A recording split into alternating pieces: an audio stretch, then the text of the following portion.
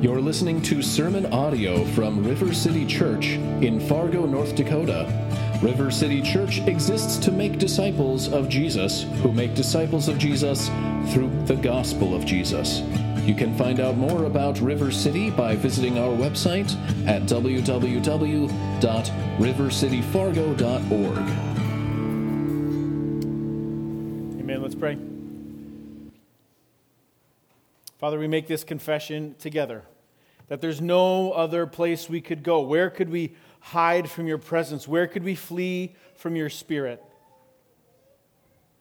Would you help us to make that confession, not just with our mouths, but from our hearts, even this morning? That we are wholly and deeply dependent on you.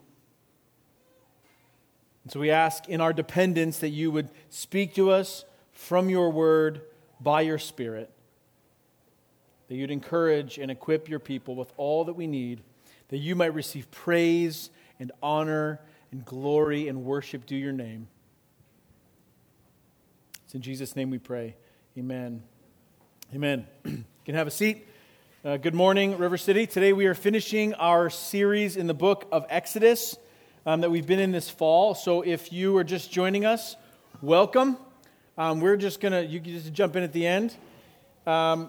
We said in week 1 of this series back in September that the gospel, the story of the Bible is Exodus shaped. Well, what we mean is this, that God comes to a people in misery and in bondage. God defeats their slave master. God graciously provides for his people's well-being. He leads them to a place of safety where they can flourish. And in response to the mercy of God, the people offer back to God worship. They offer back to him their very lives. He will be their God, and they will be his people. We're going to cover Exodus 35 through 40 this morning, so you can turn your Bibles to Exodus 35. If you need a Bible, some folks will be coming around and can get one in your hands. You can follow along. Like I said, we'll be starting in chapter 35, and some of the scripture will be on the screen as well. For the record, if there are typos on the screen, they're my fault. Just leaving that out there. Now, we've asked each Sunday 3 overarching questions. Every week, we've asked these 3 questions as we've come to the text. And the reason we've asked them regularly and repeatedly is because we want to help you as you open God's Word at home, on your lunch break, when you're opening, particularly a section like an Old Testament book like Exodus. You're able to have the tools you need to feed on God's Word. What is this telling us about who God is? What is this telling us about what it means to be God's people? And what is this showing us about God's plan of redemption? We're asking that question every time as we come to Exodus so that we'll see Exodus in its place as part of God's bigger story. And each week, as we've taken pieces or chunks of chapters out of Exodus, we're seeing God reveal himself in a particular way. We've seen God reveal himself as a God who's merciful, as a God who is faithful, as a God who fights on behalf of his people. Today we come full circle. I am your God who is glorious. This is how I think we see God revealing himself as we close this series. I am your God who is glorious. Now we're going to read a few verses from this larger passage of 35, chapters 35 through 40. We're going to read actually 22 verses from chapter 35. Like I said, only a few. And then a couple from Exodus 40. So let's start with Exodus 35. You can turn there. It'll be on the screen as well. Starting in verse 1. To kind of set the stage for us of what's happening now in the story of Exodus. Starting in verse 1, this is the word of the Lord for us this morning, Exodus 35. Moses assembled all the congregation of the people of Israel and said to them, "These are the things that the Lord has commanded you to do. 6 days' work shall be done, but on the 7th day you shall have a Sabbath of solemn rest, holy to the Lord. Whoever does any work on it shall be put to death. You shall kindle no fire in all your dwelling places on the Sabbath day."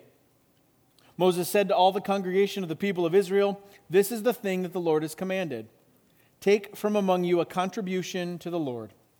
Whoever is of generous heart, let him bring the Lord's contribution, gold, silver, and bronze, blue and purple and scarlet yarns and fine twined linen, goat's hairs, tanned ram's skins and goat skins, acacia wood, oil for the light, spices for the anointing oil and for the fragrant incense, and onyx stones and stones for setting, for the ephod and for the breastpiece.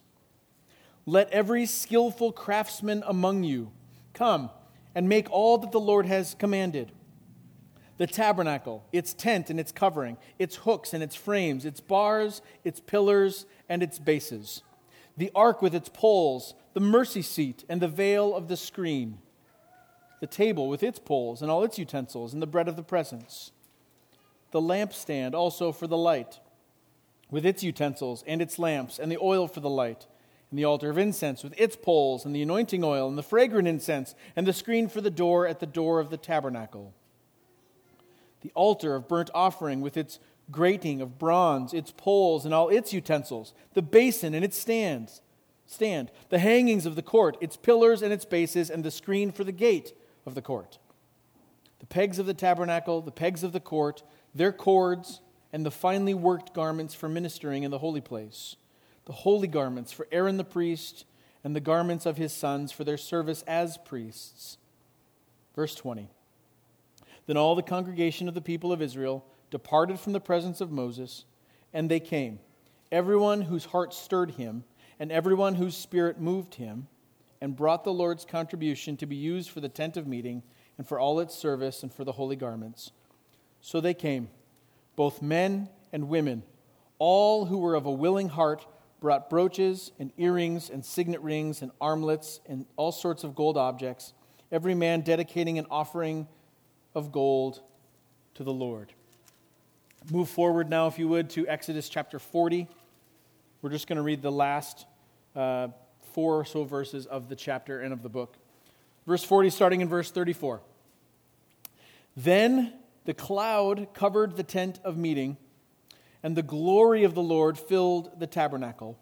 And Moses was not able to enter the tent of meeting because the cloud settled on it, and the glory of the Lord filled the tabernacle. Throughout all their journeys, whenever the cloud was taken up from over the tabernacle, the people of Israel would set out. But if the cloud was not taken up, then they did not set out till the day it was taken up. For the cloud of the Lord was on the tabernacle day by day, and fire was in it by night, in the sight of all the house of Israel throughout all their journeys. This is God's holy word for us today. Now, in this final section of text in our book, all that God had instructed the people about how to build the tabernacle and how to worship God as his people, that we've already read, was now being constructed. In fact, much of chapters 36 through 40 are word for word of what God has already said. He tells them what he wants, and then Moses records the play-by-play, if you will, of God's people following God's instructions to the letter. Here are the instructions. I've given them to you very specifically, and now Moses is recording everything that they're doing in careful detail. The question is, why? Why are we getting this play-by-play of what God has already told them? I think there might be lots of reasons. I'm just going to give you one. One thing that we should take away from this section of Exodus, and maybe Exodus as a whole, is that God is serious about worship. If you were to take all the words in the book of Exodus and all the phrases and organize them by theme, a vast majority of the words and phrases in Exodus would fall into the worship category. The explanation of it, the instructions as to how to set it up, the practice of it, the why. That's what a majority of Exodus is about, and that's what a majority of these verses from 35 to 40 are about. They're about worship. And worship corresponds to glory. God is showing himself to be glorious. That is, he's showing himself to be worthy of glory, worthy of worship. Here's a thing I found helpful. Maybe you'll find it helpful as well. Philip Graham Ryken is a biblical scholar. He's written some very wonderful, helpful biblical commentary. He says it this way. The Bible speaks of God's glory in 3 ways. First, glory is the inward majesty of God. Ryken saying He just is glorious. Second, it's the brightness God sometimes shines out into the world, which we looked at last week, where Moses' face glowed forever and he had to wear a veil. It freaked the people out because he got just a glimpse of God's glory. God's brightness shone out enough in the world that it was seen. Third, Ryken says, it is the worship we offer to God. He continues, when we see God's glory, the proper way for us to respond is to give him the glory, to offer him all the honor and praise he deserves. And then he quotes Edwards. As Jonathan Edwards concluded, the end of the creation is that the creation might glorify God. Now, what is glorifying but a rejoicing at that glory he has displayed? Ryken is quoting Jonathan Edwards that the end of creation is that the creation might glorify God. And it actually sounds a lot like the first question of what is known as the Westminster Shorter Catechism. Written in 1646, was designed in order to train up believers in the faith with a question and answer setup. And the first question of the Westminster Shorter Catechism asks this: what is the chief end of man? And the answer? Man's chief end is to glorify God and to enjoy him forever. What is the chief end of creation? Well, that creation might glorify God, as Edwards says. So with absolutely no shame at all, I'm going to blatantly rip off Westminster's Confession of Faith, question and answer number 1, to help us frame out how to understand this last section of Exodus today. Why does God do what he does? Why does he reveal himself in this way? Why does he make a people for himself? Why does he redeem this people from slavery and sin? Why does God do any of this? And as a follow-up, what is my purpose in this life? The purpose of all of God's work and the purpose of your life and my life is to glorify God. And I think this is true for every human on the planet, whether they say they believe in God or not.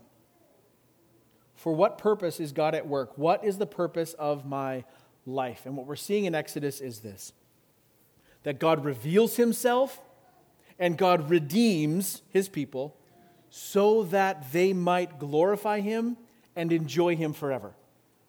That's God's purpose, and that is our purpose. The question is, how does God then get glory in what we're covering today? How does God get glory in lampstands and tents and fabric and all of that? And I think the question is answered in our text. So how does God get glory from our lives is then the question that we'll read as we work through the text. And I think I see 3 things in this text where God gets glory. God gets glory in our giving, God gets glory in our working, and God gets glory in our resting. We see these 3 categories in our text today. God gets glory in our giving, in our working, and in our resting. So the purpose of our lives is worship, to glorify God. Then let's see what that looks like. Let's look at the first one. First, God gets glory in our giving. Our passage, Exodus 35, opens with a short word about the Sabbath. We're going to pause that and come back to it. So set aside those 3 verses. We'll come back to it. Verses 4 through 29 of Exodus 35 deal with contributions. Look at verse 4. Moses says to the congregation, "This is the thing the Lord has commanded. Take from among you a contribution to the Lord. Whoever is of a generous heart, let him bring the Lord's contribution." And then Moses goes on to list, which we read already, all the metals and fabrics and animal skins and oils and spices and stones to build the tabernacle and all of its parts, from the tent itself to the garments that the priests would wear. And all of this, all of the supplies, the materials, come from the contributions of the people. Now, if you've been with us, this is not the first time this idea has come up of contributions from the people. In Exodus 25, I kind of breezed right over it and didn't address it. I actually had someone say to me like, "Hey, you didn't really address the contributions of the people in chapter 25 a couple weeks ago." And I'm like, "That's okay, we'll get to it later." This is later. Here we are. Chapter 25, verses 1 through 9, where God says, "Hey, you're going to have contributions to this project that I'm having you do." These instructions, he's preparing them, this is coming. And then here, in 35, the people are doing just that. They're bringing all the things God said, hey, you're going to need to bring these things. Now, if you remember, one of the main things we've read here in Exodus, God has said it over and over again, that the world would know that I am the Lord, that the nations would know my name, that I'd take you out of bondage and bring you to myself so that you would worship me. This is glory language, right? The question, how does God get the glory in the contributions of the people? Let me ask you a simple question. Where did the people get the gold and silver and fine linen and livestock for skins and the fancy stones and jewelry? Where did they get all of that? God provided it. Remember, they were a enslaved and subjugated people. Now, they may have had some livestock and some family heirlooms and things like that, but much of what they had, they plundered from Egypt when they left. How did they plunder Egypt? God made that happen. In fact, essentially, if you remember, the Egyptian people paid for Israel to just leave because the plagues were so bad. Would you just go here, take some gold and be on your way? That's essentially how it went. So everything that they had because God provided it to them. And there's the parallel for us. How does God get glory in our giving? The same exact way. Everything that we have comes from God.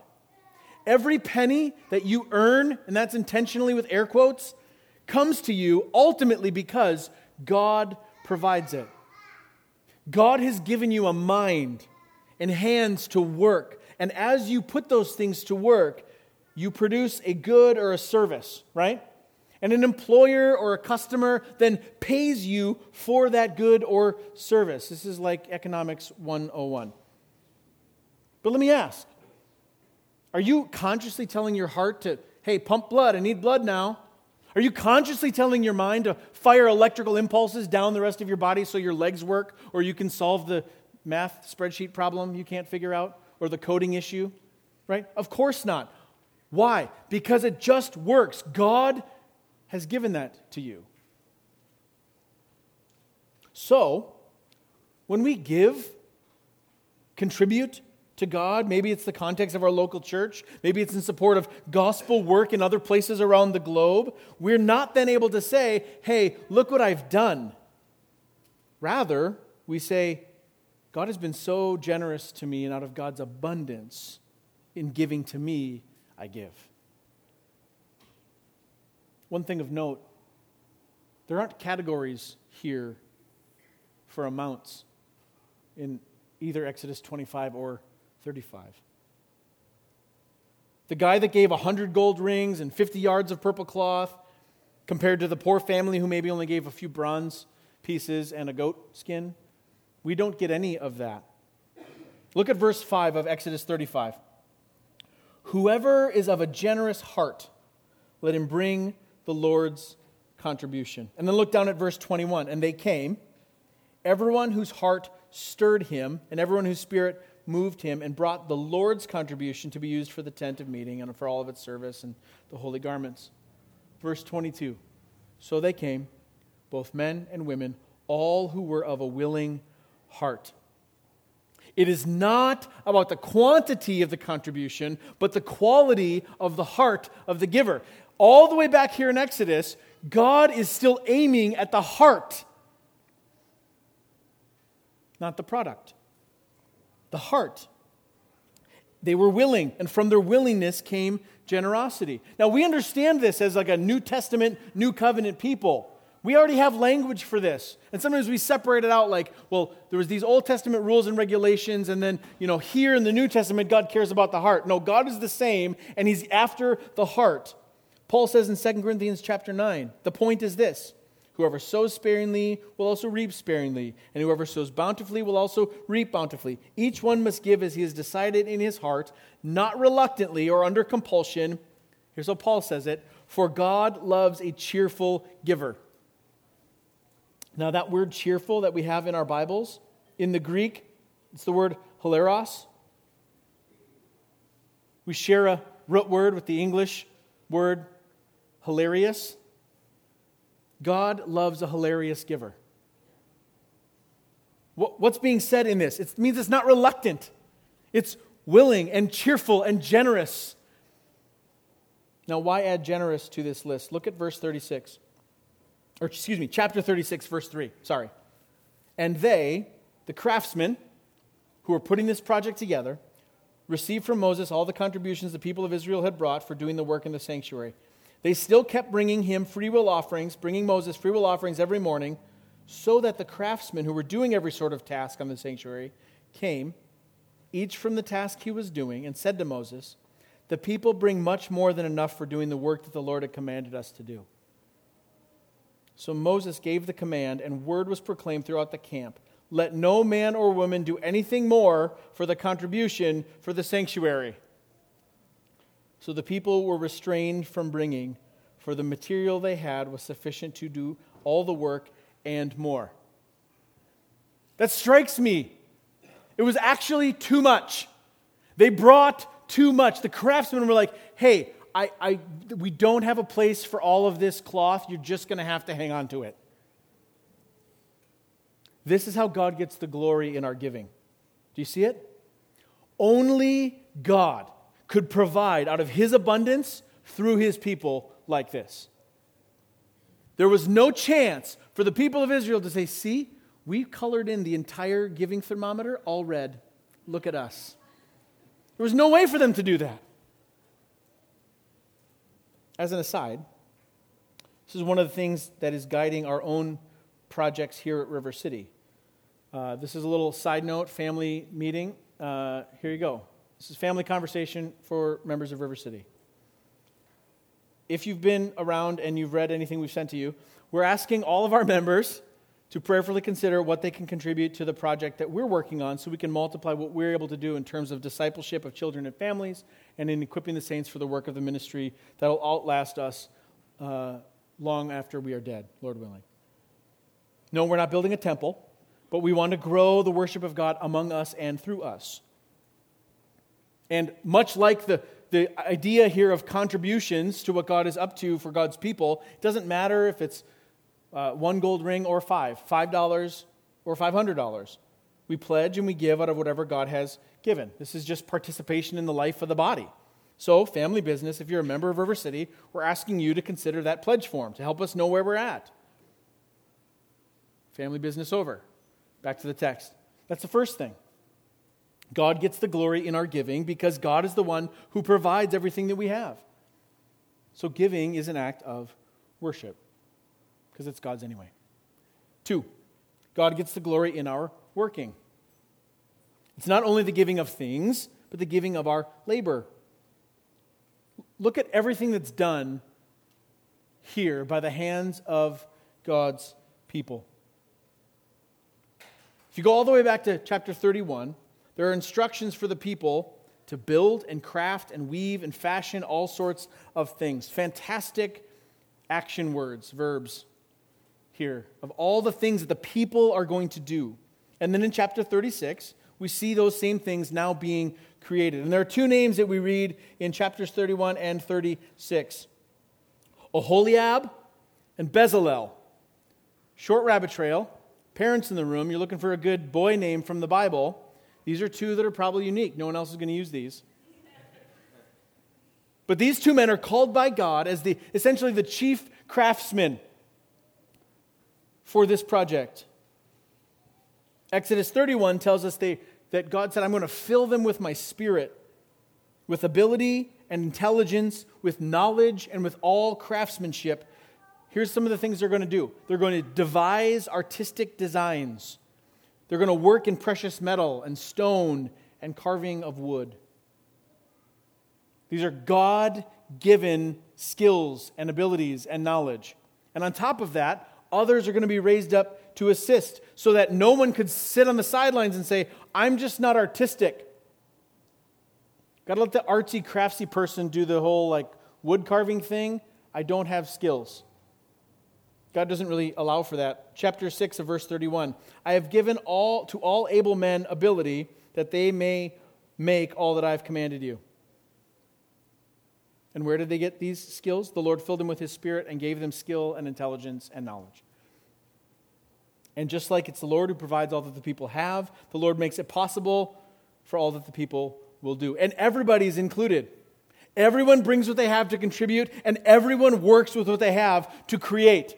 Everyone. Look at Exodus chapter 35, verse 25. And every skillful woman spun with her hands. And they all brought what they had spun in blue and purple and scarlet yarns and fine twined linen. All the women whose hearts stirred them to use their skill spun the goat's hair. Now, you don't have to spin goat's hair to contribute. Do you see the parallels? Their hearts stirred in them. Again, this is willing and generous. And then from here, the middle of 35 through 39, the work is happening. We're not going to read it all because it's the play-by-play. Here's the short version. They build first the tabernacle, the tent of meeting. Then they build the ark inside, the Ark of the Covenant, where the law would go, and the Aaron's staff, and a sample of the manna from the wilderness. And the mercy seat would sit on top, where God would meet with His people. Then the table for bread. Then the lampstand, then the altar of incense, then the altar outside for burnt offerings with its bronze gate to collect all the blood of the sacrifice. Then the bronze basin for washing. Then they make the walls of the courtyard. Then all the materials for the practice of worship inside the tabernacle, and then the garments for the priests. Again, I'd encourage you to just go through and read through that this week. And in Exodus 39, verse 32, thus all the work of the tabernacle of the tent of meeting was finished, and the people of Israel did according to all that the Lord had commanded Moses. So they did. They finished what the Lord told them to do. Look down at verse 42 of chapter 39. According to all that the Lord had commanded Moses, so the people of Israel had done all the work. And Moses saw all the work, and behold, they had done it as the Lord had commanded. So they had done it. Then Moses blessed them. God gets the glory because God is the one who has equipped the people with everything they need to accomplish the task. Their knowledge, their skill, all came from God and was being used to show God's excellency. And as God's new covenant people, we too are called to offer back to God, not merely in our giving, but in our working as well. And we don't have to build a tabernacle or a temple or remodel the second floor of an old building downtown to give God glory for His gifts. Just from the people that I know here in this church, we have artists who are masterfully skilled in all sorts of mediums, from watercolor to clay. We have craftsmen who can build custom motorcycles to live-edge wood slab tables that have been sliced right out of trees. We have gifts of sewing and quilting and cooking. We have gifted minds here that are part of our church family that can sort and plan and execute. Those who can envision like big picture problems and those who can solve minute details. And we're not even scratching the surface. Every skill, every ability, every piece of usable knowledge that you have, when you put it to use, is an opportunity to praise God. That's what I want to pull, the string I want to pull on here. This is how God gets the glory in our work, in our labor, in our creativity. Because I can either say, yeah, I am so smart, I figured that out. Or I can say, yes, I'm glad that I can do that. And God gets the glory for that. Now, you can enjoy it and celebrate it. In fact, I think you should. I think joy and gratitude to God should well up inside of us when we're using the gifts that God has given us. It should happen. We should take some measure of joy in those things. You might be really, really good at something. People might tell you how good your work is, or how skilled you are, how creative you are, or funny, or knowledgeable, and that's okay. I'd argue it's actually a good thing, because God actually sends encouragement often through the accolades and encouragement of other people. You don't need a false humility when someone says, hey, what you did, that's really good. You can say, thank you. It's hard for us in the Midwest to do that. We're like, no. We say that out loud, but then inside we're like, I'm awesome. Is this just me? Okay, maybe it's just me. You can say thanks. I'm really proud of how that turned out. I worked really hard at that. That's fine. The question is, do you know in here that God actually did that? Does gratitude well up to God in that? Does the praise stay with you, or does it roll up in praise to Him? The Apostle Paul tells the church in Colossians chapter 3, he says, whatever you do, work heartily as for the Lord and not for men. You do that spreadsheet to the glory of God.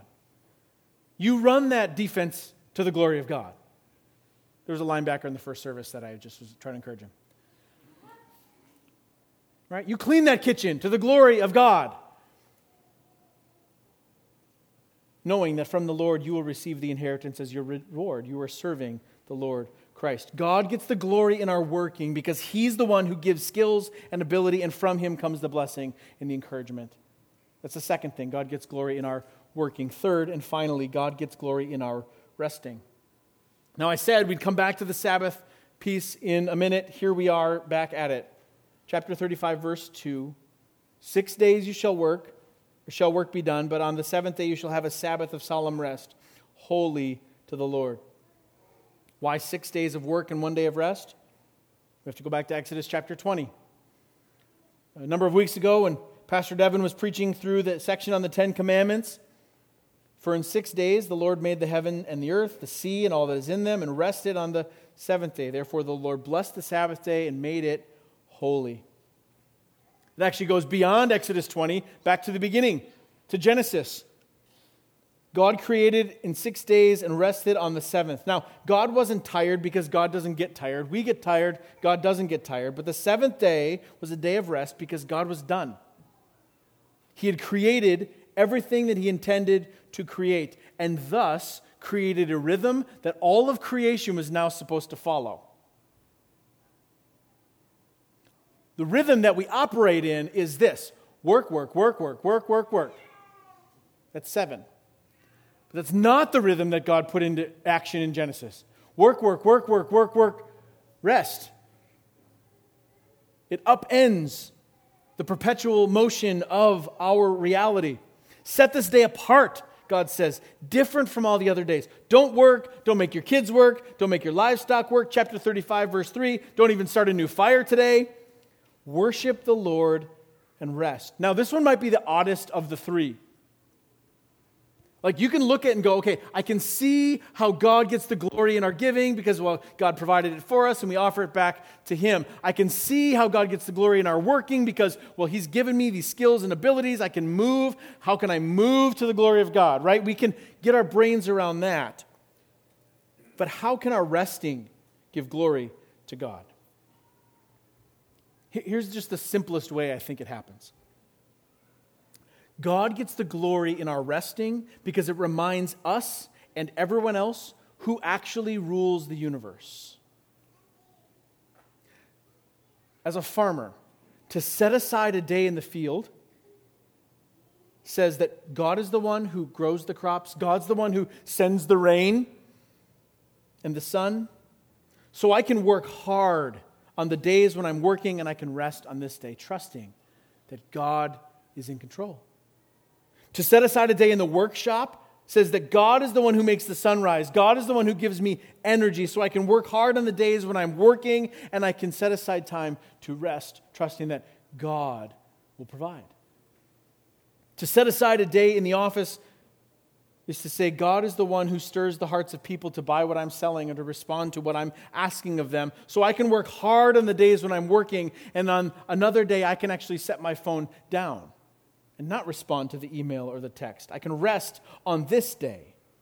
Sabbath rest is a tangible expression of faith. It says out loud with our actions, I am not God. That's what it's doing. In fact, all of the ceremony surrounding tabernacle worship on the Sabbath, almost all of it is just a continual reminder of the dependence of God's people on God Himself. They bring their gifts that God's provided, they offer them, God receives them, they are seeking Him for peace and for forgiveness and for hope, and to fulfill His promises, that God would be merciful. This carved out day of worship is outwardly acknowledging God has provided everything and we trust Him. So the question is, do you struggle to rest sometimes? Do you live as if everything is dependent on you? And can I just encourage you to consider that maybe you're thinking a little too much of your own ability. You're carrying around a burden that doesn't belong to you. Laying down to sleep at night, setting aside a day for worship and rest is a tangible way to say, God, I trust you. And that's part of the beauty of the Sabbath. It's not merely a day of worship to God, although it is that, but it is a gift that God gives to His people. Meaning, this is a gift to give you rest and remind you that God is sufficient to hold the universe. God is sufficient to manage your calendar and your to-do list in His hands. When we rest, we are giving God glory as the one who upholds the universe by the word of His own power. He doesn't need our help. Now, as we close, skip ahead to chapter 40, verse 34 that we read earlier. When everything was done, they had built all the component parts. Verse 34, the cloud covered the tent of meeting, and the glory of the Lord filled the tabernacle. As I said when we began this morning, God is serious about worship. And the reason He's serious about worship is He's the only one worthy of it.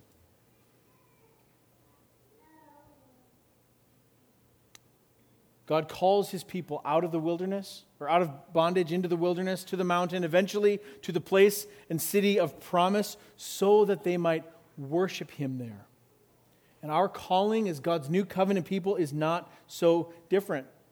God calls you and God calls me out of slavery to sin, brings us to Himself as His people, so that we as His people, as His church, might worship Him, and not only in a temple, but with all of our lives. It is the will of God for us that we might worship Him. God has laid a claim to all of us: heart, soul, mind, and strength. And so the main occupation of our entire lives is the glory of God. We ascribe Him glory as we worship Him with every part of our lives. What is the chief end of our lives? To glorify God and to enjoy Him forever. For His people coming out of Egypt, God was pleased to have His glory dwell in a tent. And for us, His new covenant people, God is pleased to have His glory dwell in Jesus Christ, the incarnate Son. Here's what Paul says that Jesus is. From Colossians 1. He, Jesus, is the image of the invisible God, the firstborn of all creation. For by Him all things were created, in heaven and on earth, visible and invisible, whether thrones or dominions or rulers or authorities, all things were created through Him and for Him. And He is before all things, and in Him all things hold together. And He is the head of the body, the church. He is the beginning, the firstborn from the dead, that in everything He might be preeminent. For in Him all the fullness of God was pleased to dwell, and through Him to reconcile to Himself all things, whether on earth or in heaven, making peace by the blood of His cross. Christ is the gift and the giver and the embodied glory of God. God is pleased to display His glory in Jesus Christ the Son. So as we turn the page from Exodus and we move into a season of Advent, let's not miss the glory of God on display in the incarnation. That is, that God didn't just descend in a cloud. God put on flesh to dwell with us.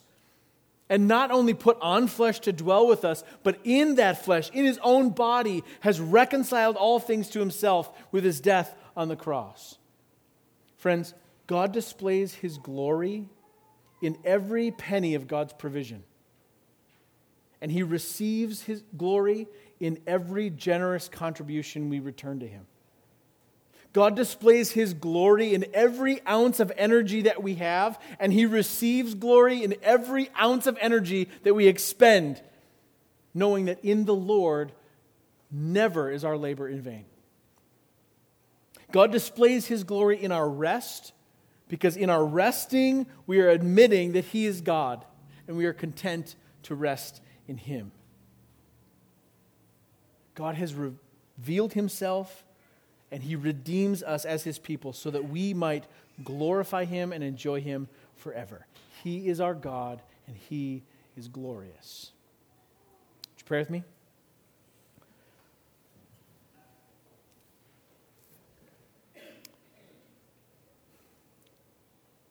Father, we thank You that You are kind to show us Your glory.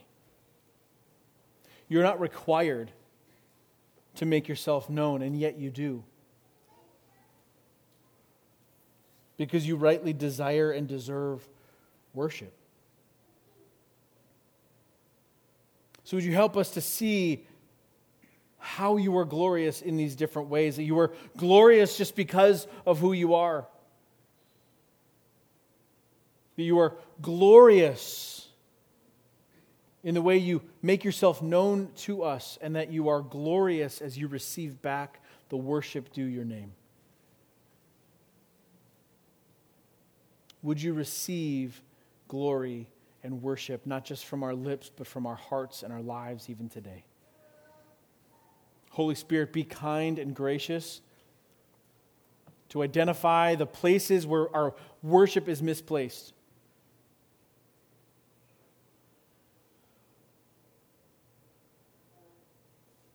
And would You receive all the glory in Your giving to us, Your working on our behalf, Your providing for us that we might respond, offering back to You all that You've given to us and resting in Your goodness. Encourage and nourish the body as we look upon the sacrifice of Jesus for us. Would we see fresh glory in the cross and the glorious resurrection this morning? It's in Jesus' name we pray, amen.